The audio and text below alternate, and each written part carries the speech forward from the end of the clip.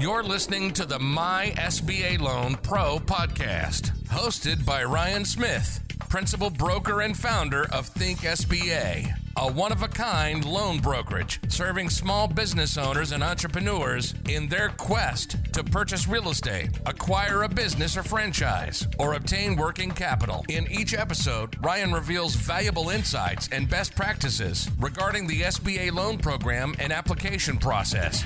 Let's get started. Demystifying the SBA loan application. SBA Statement of Personal History Form 912.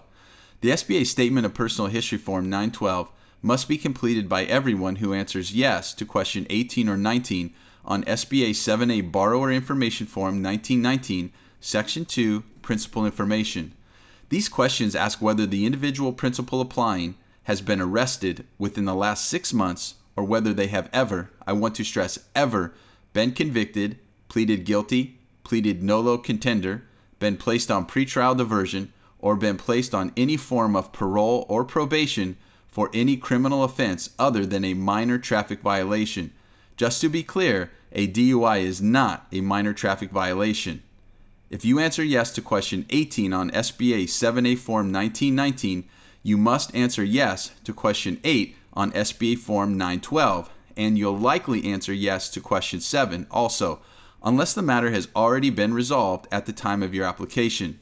If you answer yes to question 19 on SBA 7A Form 1919, you must also answer yes to question 9 on SBA Form 912. Answering yes to one of these questions does not automatically disqualify an applicant. However, it does mean eligibility will be determined by an SBA government employee, which may increase the length of time it takes to complete the loan application. Therefore, I recommend all applicants disclose any and all criminal convictions at the outset. This may be uncomfortable, but it will establish the proper expectations for timing and results. This next step is important.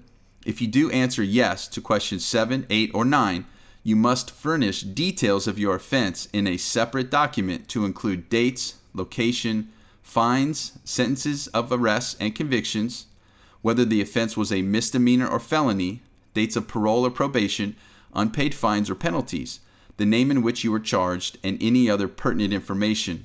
Once you've answered all the questions and prepared your statement in a separate document, you are now required to sign the form, certifying the honesty and accuracy of your answers to the federal government.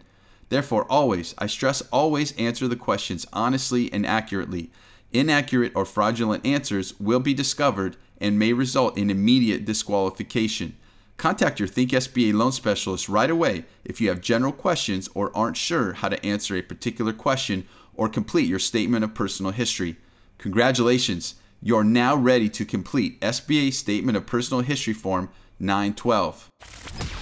Thank you for listening to the My SBA Loan Pro podcast.